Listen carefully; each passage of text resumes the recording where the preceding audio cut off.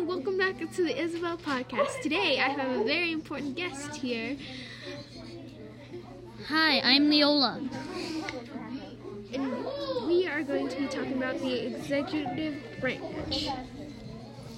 Okay, so first I have a list of the things the president can. First, the president can represent our country in discussion with other nations, lead our nation in time of war, make suggestions to Congress about law, writes the budget but must be approved by Congress. And now Isabel has some things about the president can't. That's really nice, Leola. Yes. Not only can the president can't do things, but he can't really necessarily do them.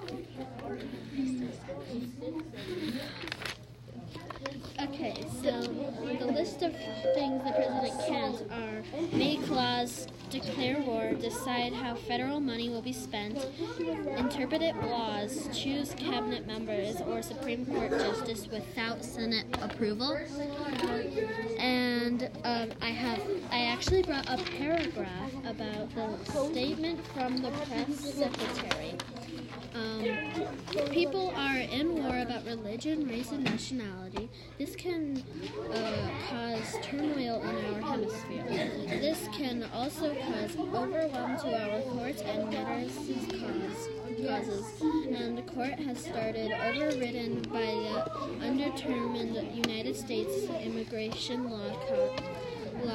Causes again about religion, race, and nationality. Statement from the press secretary are getting really bad.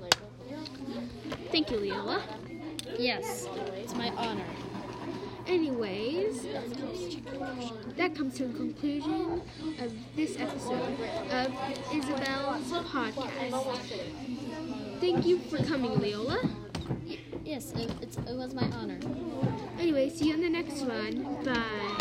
Bye.